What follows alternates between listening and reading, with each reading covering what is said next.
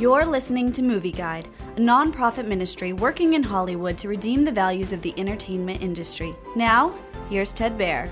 The Elysian Kingdom, the 8th episode of Star Trek Strange New Worlds, has the Enterprise crew trapped inside a sentient nebula.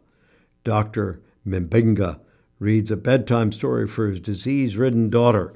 When he reports to the bridge, the crew members dress and act like the characters from his daughter's fantasy book. He discovers the nebula is responsible for brainwashing his friends.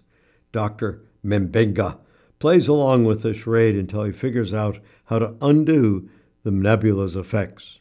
The Elysian Kingdom has great humor but falls short on emotional gravitas. It harkens back to the space anomaly of the weak formula used in the original series and its episodic eras from the 1990s. The actors do a nice job playing exaggerated versions of themselves. The episode has brief, light, foul language.